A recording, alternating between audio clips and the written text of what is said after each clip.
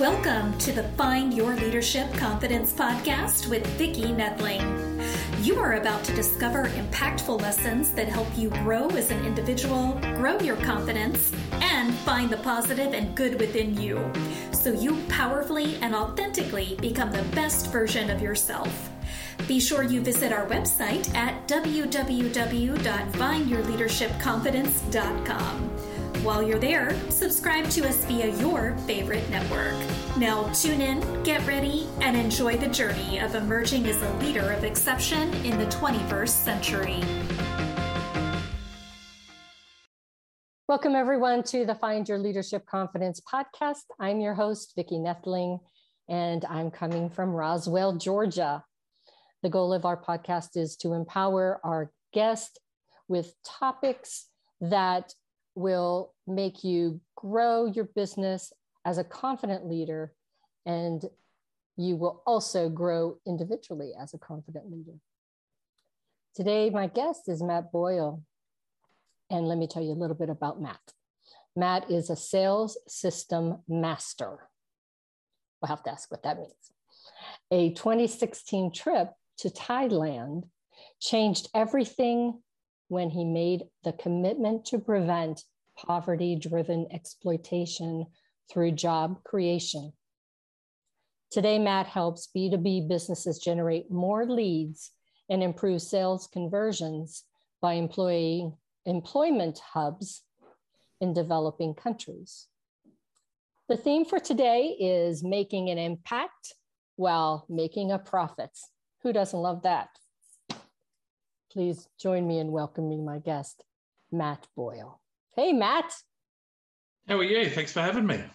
Oh, I just am very interested to hear all about this. And you had a very intriguing bio there, because a lot of people don't think of that big of a goal. And that's a big goal. Yes. That is a big goal. It is. It's one of those things that never started as a big goal. It's just one of those things that grew. It grew on me. Mm-hmm. And when I went to Thailand and I had my heart opened up to what was happening over there, and that I've got 6 kids of my own, and the whole time that I was over there, I was looking at my kids on the faces over there, and my kids growing up, and when I was talking to the people, both the women that we'd rescued and the women that we couldn't rescue, and just hearing their stories and all that stuff, it just opened up that place in the heart, and it just went, I've got to do something about it. I can't go back to life as it was before. So it just opened up, and it's been all consuming for the last 6 years, and it will be all consuming for probably at least the next 6 years, I'd hope. So what does social entrepreneurship mean, and how is it tied to what you're doing? Well, there was an evolution when I went to Thailand and when I got back, that I wanted to make an impact. So I started off going, I want to grow my business to this point of excess so I can give the money to go make an impact. And there was kind of 3 competing forces as I was heading down that path, that was kind of just sitting there and not making that the ideal scenario. That, I was at the point that I was giving my mortgage money away. So my business was suffering because I was actually giving too much away and it wasn't sustainable. But then I was also looking at it from my perspective and going, well, if I was in that situation, I wouldn't just want someone to donate money to me. I would actually want someone to give me an opportunity to pick myself up. And that's so I kind of started thinking that maybe donating wasn't the ideal sort of use of that money. There was a better better use of it. Yeah. Teach them to fish, right? But yeah, it was teach them to fish. And then I started, as I was looking at all these missionaries and all these not-for-profits that do an amazing job, I looked at the kind of restrictions that they had, that they were relying on donations, and they're also running education. And there's some, great people that do some amazing things with these education programs and help microfinance, these people into small businesses. Yeah. But these small businesses are operating in communities where there is no money. Mm-hmm. So it doesn't matter how good you are at running the business. If there's no money in the community that you're working in, the business is never going to get there. So I kind of was sitting back and looking at it and going, well, how can I actually make a sustainable impact? And at the time, I was a sales trainer. So I had businesses all over Australia. We had 4 offices, and we were training sales teams how to be more effective in sales, especially over the internet and stuff like that. And there was this thing of going, I'm sitting in this boardroom training this group of salespeople, and I worked out that it was costing this business $25,000 for the day between my fees, the room hire, and all the wages they're paying for their employees. And I knew that within 30 days, nothing that I'd taught them, those people, would be done, because there was no accountability. Yeah. So on one hand, I've got this big problem over exists, that there's no sustainable solution that I could see that's putting money into communities that need it and putting job opportunities in there. But then there's, on this other hand, I'm running this business where there's a big gaping need because people are paying $25,000 for sales training, but none of that stuff's going. So I kind of went, well, if I can just combine the two together and build the systems that can, all the stuff that I was training businesses, if I could build the systems to automate it and outsource it, instead of businesses paying me to train their team for their team not to do the work, they can pay me to build the systems, and then I can go build these employment hubs in these communities. So the social entrepreneurism came when I decided to put people first and making an impact as the core of what I do, that everything is about creating jobs and creating these employment hubs, and being able to use job creation to put money into the community, to put education into the, into the people, to be able to give them the chances to stand up, grow themselves, and build this life that doesn't revolve around exploitation and sexual slavery and all that kind of stuff. And the second I kind of did that, and then overlaid that with a business framework of, here is a commercial product. So instead of going to businesses asking for donations, I can go to businesses that they don't need to be interested in my cause, because I can go to them and say, you invest this money with us and we're going to give you a 3 to 5 times ROI. So now, through this model, the more impact we have, the more profit we make, and the more profit we make, the more impact we have. And that's been the kind of evolution, and how, this social entrepreneurism in the framework that I use, it has really been evolved and grown and sort of turned into this amazing model that I would never have considered, has given us the blessings and us the success personally than what it has, while being so fulfilling and rewarding by being able to sort of impact all these lives in these communities and stuff. Can you describe for me what the employment hub looks like, feels like? Explain more what that is for the audience. So in its sort of most simplistic point of view, it's an outsourcing centre.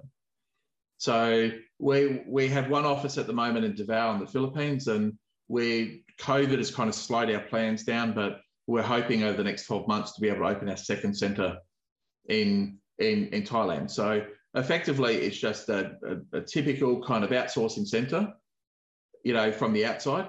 But on the inside, everything that we kind of do is based around, developing our team members, growing them and actually impacting the community. So, we through our centre, we run meal programs and other sort of, community impact,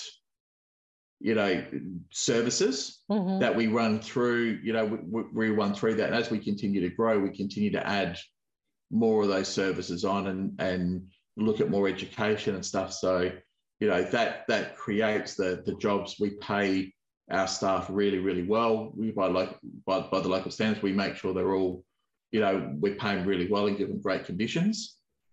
So then they can take the wages that they earn and go spend that in the community to be able to impact those that aren't necessarily working for us as well. That's good. That's good.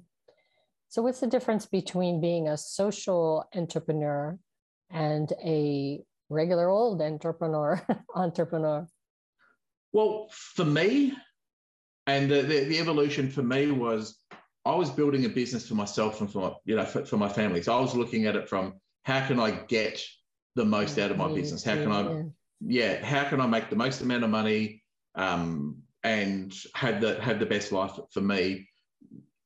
Then, when I sort of shifted that, where it's now not about me, it's how can I make the biggest impact? How can I change as many lives as possible and improve that? So that's been the shift for me, that it's gone from me focused to mission focused. Broader than that, I said I don't have opinions necessarily outside of kind of my world on that, but there's so many different sort of forms of social entrepreneurism that are all sort of focused on making an impact to the environment, making an impact to local communities, and improving people's lives that I would sort of consider would sit into that same sort of mission focused, mission focused type of driver. Yeah. I found myself that the more I focused on helping others, the happier I was. And totally. So when I retired, I just figured I'm just going to do, wherever I can help people, whether it's pushing people to resources that could help them or helping them myself. But as long as I was helping people, it makes me happy. Yeah, so absolutely. Totally get what you're saying. So how did your experiences lead to you to this becoming the CEO and founder of Online to Offline, O2O? So Online to Offline started long before Thailand, and it's evolved through there, because what O2O sort of stood for, and Online to Offline was how can we take customers in the online world and be able to convert them in the offline world. And that was what, way back in 2006, 2007 is when I first started noticing the internet was changing how people were buying, and that there was this shift that now is seismic, but back then was only subtle. And so I was kind of one of the first people to go, well, there's something, this isn't going away, we've got to be able to leverage that. So I started to figure out how to be more effective over the internet, how to generate more leads, and then how to be able to convert them, in the real world through from there. So that was where O2O started, Online to Offline started. And then as I got back from Thailand and wanted to sort of make a difference, the business evolved from training people how to do it into a doing it for them and doing it with them type of model. So, the systems and the knowledge predated Thailand. We just decided to apply them in a different framework that enabled us to have more of that impact and sort of focus more on, what was becoming more important driver for me. So how big is your organization now? Is it still small, or have you got a larger team? It's growing. We are, we've got big goals over the next 5 years of how many centres we want to open. So I'm always looking at it from, how far have we got to go before we hit our goals, which we're still a long way from that. But our team's growing. We've got a really great leadership team. Awesome. In our Philippines office now, and we've been able to sort of build our agents quite steadily over the last sort of couple of years. We've been able to, recruit a lot more, train a lot more, and the thing that I sort of really love about where we're going over there is we actually retain our team. Nice. At a lot higher rate. We have a very, very low employee churn, which is awesome. Yeah, especially in the last 2 years. Yeah, exactly. So the model that you have, is it completely repeatable, or do you find that you tweak it from time to time?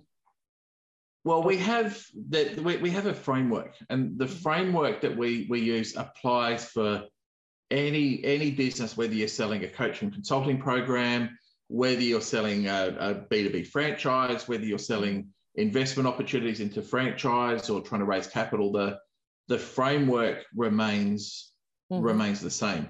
Inside of that framework there, and each of those key steps, there's different levers that you can pull for different applications. So so when we work with businesses, every solution we implement is absolutely bespoke and built and integrated within the business framework. So we work to do that, but we make all of that completely repeatable, completely trainable, and completely measurable, because we overlay those systems within that framework that we've developed.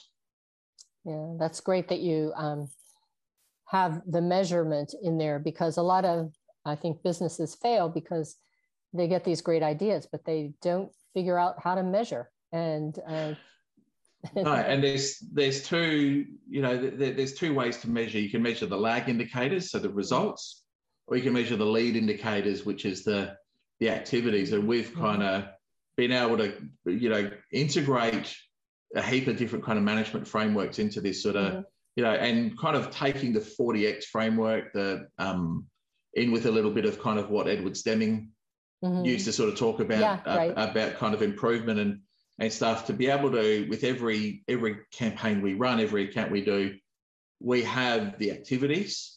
And so we want to measure the activities, because the first reason why any campaign fails is because you're just not doing the work. Yeah. So we have all the complete accountability of how much time are we spending on each task, how many tasks are we getting done every day, and all that stuff. But then there's the other side of it, is what's the results of those activities. So we benchmark all of those results. And if we're doing an outreach campaign, how many people have we contacted versus how many people have responded?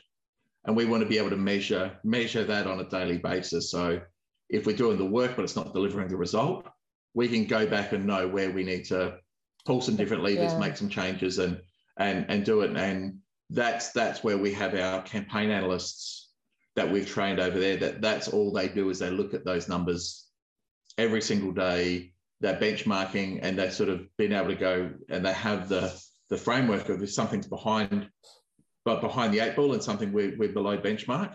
They're looking in and going, right, what can we do? What can we adjust? Because there's so many moving parts in any campaign, and because we take it from, and we work with businesses from lead generation all the way through to sales conversion, onboarding, client retention, so there's so many moving variables that affect all of that. You only need one or two of them to be slightly off for the results to dip. So we have our analysts that are looking at those things daily, making the course corrections. So even though a campaign can be off track for 3/4 of the month, because we've been making those course corrections, we still end up where we need to be, and still end up achieving our goals through having those eyes. And that's for us, that's probably the biggest differentiation between what we do versus what, say, a lot of outsourcing centers or marketing agencies or sales coaches or business coaches that will kind of, to some overlap, be a competitor of ours. That's where I see our big difference is. And that innovation came out of necessity, that when you're training people that have no idea about sales, no idea about business, no idea about, half of our team didn't even know how to turn a computer on when they worked for us. So when you're taking them from that basis, we had to make sure our systems were robust enough that we could actually execute and deliver on what we promised. Sometimes it's more beneficial to train somebody who doesn't have preconceived notions and things, especially if they are willing to be a sponge. I would sit there and say, always, I would much rather, when back in my sales management days, I'd much rather take someone that has never ever sold before and train them in our way and train them in our methodology, then try to take someone that had learned bad habits or learned a system that wasn't congruent with how we operated, and be able to sort of train them through from that. And it always took a little bit longer to get them up to speed and get them up to sort of the performance levels. But they always outperformed. They always outperformed, and the return on investment was always better. So we took that same approach with our center over here, through that, and just the necessity of the agents that we're hiring and the communities we're working in and sort of their backgrounds just meant that the systems we had to build had to be incredibly robust. And I used my kids as examples. I went, well, I need my 8-year-old kid to be able to understand this. Yeah. And if I can get it to that level, then I know I've got it. And that took a long time, and there was huge consequences for us personally as we're going through that journey. But when we locked all of that in and got those systems right, it just fell into place and went, wow. And we've been able to grow quite consistently ever since. Is there a difference between what you do for offline people and online? For getting leads, or the difference comes on where a business gets involved in the sales process.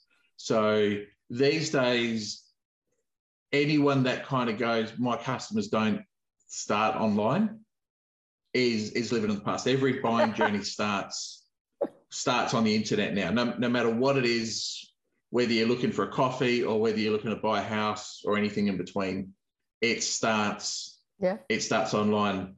And then the offline interaction is only part of the journey. So there's that real integration between the online world and the offline world. So different businesses that we work with and different clients, at what point do we need to inject an offline conversation?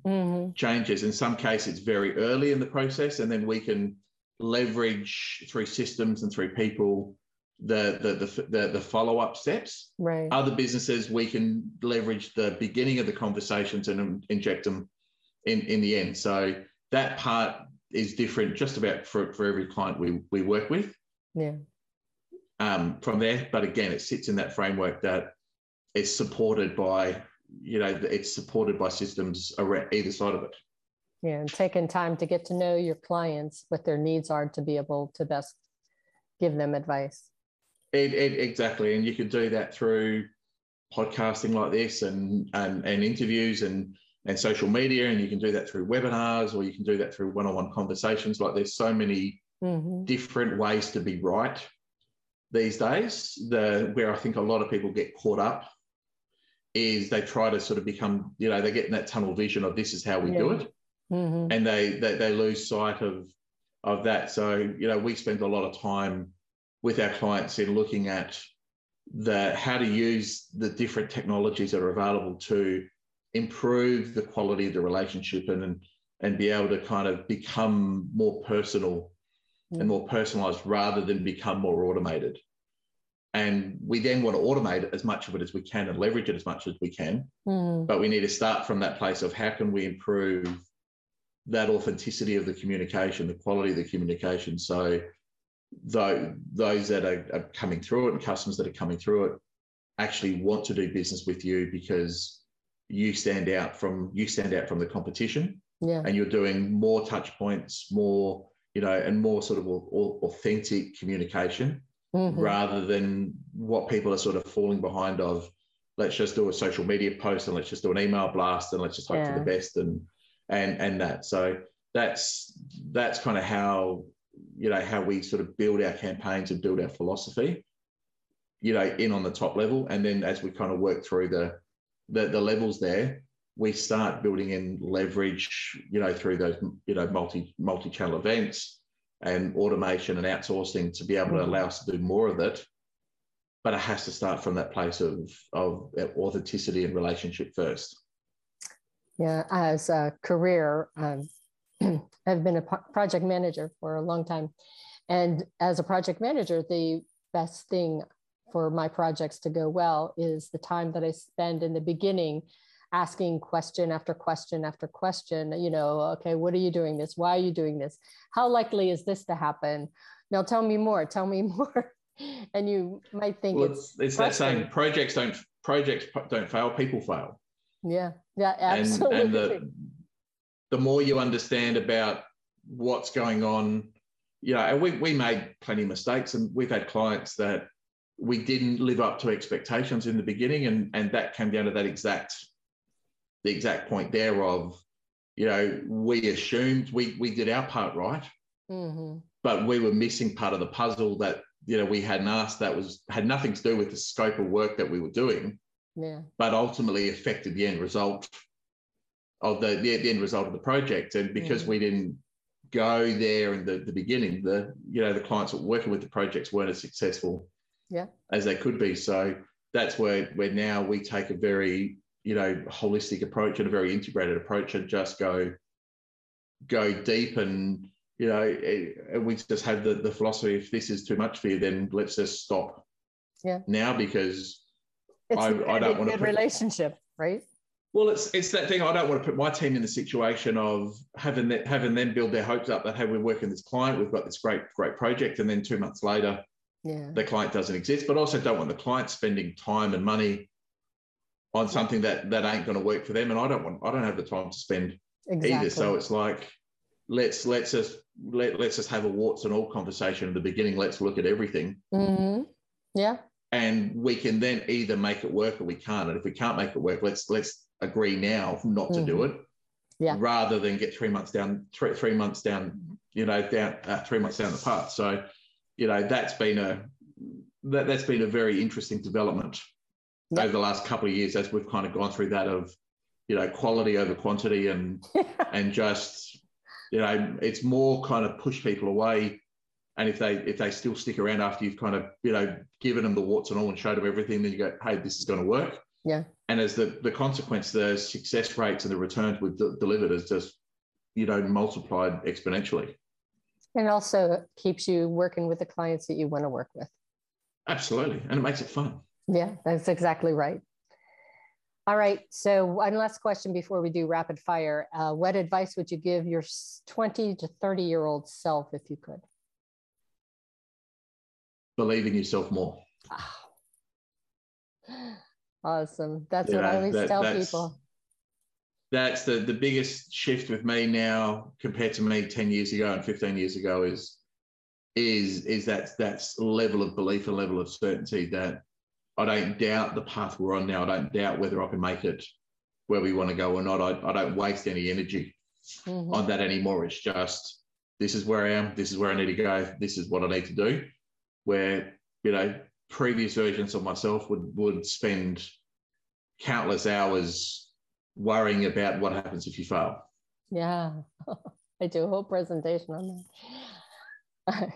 And I've been so fortunate in my life to have mentors along the way that believed in me before I believed in myself, and kind of pushed me. I've probably been fortunate that I've had a couple of catastrophic failures. That, I went bankrupt in my early 20s, and bankruptcy in Australia is totally different from bankruptcy in the United States, where it's really hard to come back from. But then we actually went through financial ruin again when we were making the shift in our business, and we lost our house, and we lost everything, and being able to kind of rebuild ourselves through that now. You sit there and go, there's nothing we can't accomplish, and there's nothing we can't do. And that, so it's like, that doesn't matter what situation you throw at me now. It's just going, I've been through it, I've done it, and I've come out of the other side stronger and better for it. So, that's been my kind of learnings, and my mentors as being, really myself and my failures, and being able to kind of build back from them. So, now it's that when you're in that kind of level of success, you look at it, you look at it from a totally different perspective. Yeah. So my first rapid fire question, I think you've already answered. Hardest lesson learned. Hardest lesson learned. I've answered from the financial point of view, but probably the hardest lesson out of all of that is, surround yourself with the right team, because if you don't have the right team, you drive yourself off a cliff and no one's going to stop you. Yeah. Very true. And that's something that we need to, sorry, I was doing so well. You did well. Okay. We need to teach our kids that too. All right. Adaptability. Totally. Essential. We learned that in the last 2 years. Yeah, absolutely. And, adaptability comes resilience. Exactly. So when was it the most fun? Before you were CEO or becoming CEO? It's the most fun. It's the most fun now. And it's, awesome. And it just every week just gets more and more fun. So, the most fun is probably in 5 years' time from now, and then 5 years beyond that, and 5 years beyond that, because it's all getting better. It's just fun. I said I've got great clients, I've got a great team, great systems, and all that kind of stuff. So I sort of love every element of what we do. And outside of work, I do my strongman training, which I love as well. So it's just today, this week was more fun than last week, and next week will be more fun than this week. That's a great attitude. How do you stay focused? Strongman training. Now, I train 5 days a week, and that's just my time to switch off and just lift heavy stuff and focus on that. And that probably deals with a bit of that ADD, because I'm so fatigued after training that it's just get in, get it done. But that's the essential part of my day that keeps everything productive and focused. I can appreciate that. So, what are you most grateful for? There's lots of things. I'm probably the most grateful is for my family.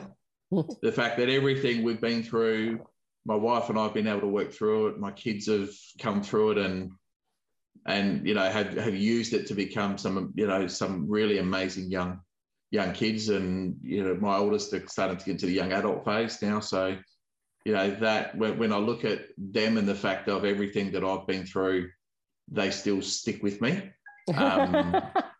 Is probably the parts that make me most grateful. All righty. So it is time now for us to share my screen. So this is your warning to get out your pens and pencils. If you're listening online, I will read Matt's, at least his website. So you can contact Matt at going to www.online, that's capital ONLINE, capital TO, capital OFFLINE.com.au. So that's www.online2offline.com.au. His other website is www.thesalesgrowthscorecard.com. That's capital THE, capital SALES, capital GROWTH, capital SCORED, I'm sorry, capital SCORCARD, thesalesgrowthscorecard.com. And email is an easy one, Matt at online2offline.com.au. So again, that's Matt at online2offline.com.au. He's on LinkedIn, just Matthew Boyle. Yeah, I think if you just search Matthew Boyle, you'll probably find him, but he's 086705110. That's Matthew Boyle, 1T, MATHEW-BOYLE-08670510. Matt, tell them about your gift. So the Sales Growth Scorecard is a tool we put together to really help business owners understand what's possible with outsourcing, with automation and that. So if you go to the salesgrowthscorecard.com and answer a few simple questions there, that will give you some really clear insights into what you can start doing today to improve your lead generation, improve your sales conversion, improve your revenue and start to grow that predictably, as well as starting to lower some of your sales costs. So really great insights in that, and more than happy once you've downloaded that to be able to offer any sort of one-on-one coaching to be able to sort of just help you understand exactly what's meaning in the report there. Excellent. And I see I have a typo there, but I will fix that before I put it on the website. So it's time for us to say goodbye. I'm so sad. It was been so entertaining and educational. I could probably talk to you for hours, but I want to thank Matt Boyle, our guest today, for sharing his story, some really good tips and some insights as to how we can take our social entrepreneurship to that next level. You can learn more by visiting him on LinkedIn or visit his website. Definitely take advantage of that free gift. And if you have any questions, don't hesitate to reach out to him via email or to his website. So as we end today, I just want to say until next time, remember, life is a journey and it's up to you to enjoy the ride.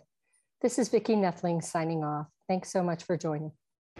Thank you for tuning into the Find Your Leadership Confidence podcast with Vicki Nethling, where we share impactful lessons that help you grow as an individual, grow your confidence, and find the positive and good within you so you powerfully and authentically become the best version of yourself. Remember to visit our website at www.findyourleadershipconfidence.com and enjoy even more great episodes like this one. Again, while you're here, subscribe to us via your favorite network. We look forward to seeing you next time on the Find Your Leadership Confidence podcast.